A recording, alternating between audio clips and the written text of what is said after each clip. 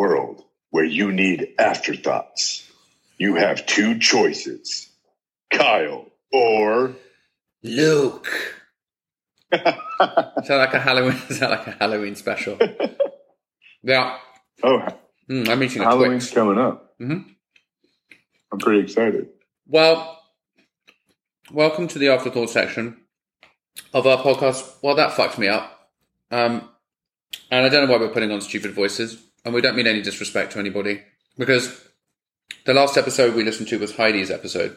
And it was extremely moving and it was tragic. And if you just listen to that episode and you're tuning in, it was grief. You know, it was all about grief and loss and how to deal with that. And that's something that's very close to my heart, having been through what I went through when I was a kid, but also having recently lost my father, not having grieved about any of that at all.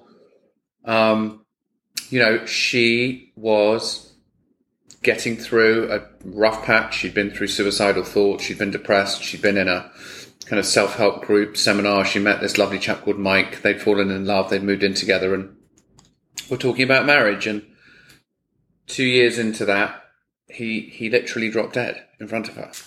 It's true what she said about CPR, because, you know, I worked in EMS. Yeah.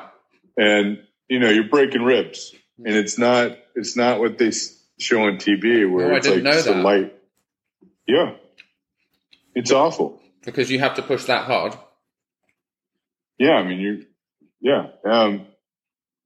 and she kind of hit the nail on the head when, you know, she was talking to the firefighters, and they're like, well, we've never done it with our loved one. Yeah. And it's so easy when you're, you know, because they always told us it's not your emergency. Interesting. So, you know, don't, you know, obviously you still care and you do the good work, but like, it's not your emergency. And so when I was listening to it, I can't imagine what she had to go through. The really sad irony of it, that they were talking about life insurance. Yeah, you're quite right. And it was 2 days before or something. And she's still in debt because of all of that. Because he wasn't insured. Ugh. Yeah. Just to, you know, having witnessed someone die in front of me, it is rough. You know, it's really, really, really rough. And just to know she tried to save him and what she was saying about, you just assume that if you know CPR and someone's having a heart attack, you can just do CPR and then they'll come back to life. She hit us with some pretty desperate percentage stats on that. It's extraordinary. There was that chap, Christian Eriksen, who plays for the Danish national team in the World Cup just recently, or the Euros, and he collapsed on the pitch and had a cardiac arrest, and he was lying there with his eyes wide open, and everyone just assumed that was the end of that. And somehow they brought him back to life. They had a defibrillator, I guess, on hand. Maybe that made the difference. I don't know, but just having to deal with that and the desperation of knowing that somebody is gravely sick and dying, and I mean, that was just the beginning of what we discussed. You know, we went deep into feelings of grief and loss, and also how your friends and family behave or don't know how to behave, or act or don't know how to act. You know, it changes absolutely everything. She said they're there for you. Well, you know, interestingly, that people will be there for you maybe up until the funeral, and then they're kind of like, right, well, you don't stop grieving once the funerals happen. You probably start grieving once the funerals happened, you know? You know, she made a good point that it's not linear. It's not, you don't go, there's no allotted amount of time where like, okay, you grieve for 3 weeks and then you know. Yeah. And I think that's very important to be said. Like, there's no like playbook for this, you know?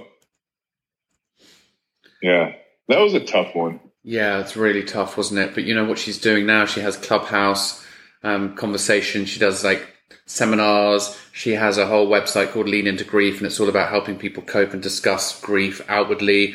There's no normal way to grieve. I think that's the most important thing that our listeners should take out of this. There isn't a normal way. There's no process that's like, this is what you should do. This is how to help you grieve. This is what will, usher you into the grieving process. There isn't a right and there isn't a wrong. But it's knowing about it and understanding it. And, people feel guilty when they don't experience grief, or they feel guilt at the death of the loved one, or everything that comes with a loss of somebody is huge. She's actually invited me on a clubhouse chat with her to talk about grief. So I'm going to do that in a couple of weeks, which is kind of fun. Yeah. And it's interesting, the journeys that we're on with our podcast and the people we meet along the way and the things we learn, Kyle. Isn't it amazing? I was having this moment because I think we're at how many weeks do we have left in the year? How many weeks do we have left in the year? Not very many. How's that? We're currently at the end of September, so 10 weeks. Yeah, so we have 12 weeks. 10 episodes left. 13 weeks. Yes. Maybe 13 or 14. Yeah.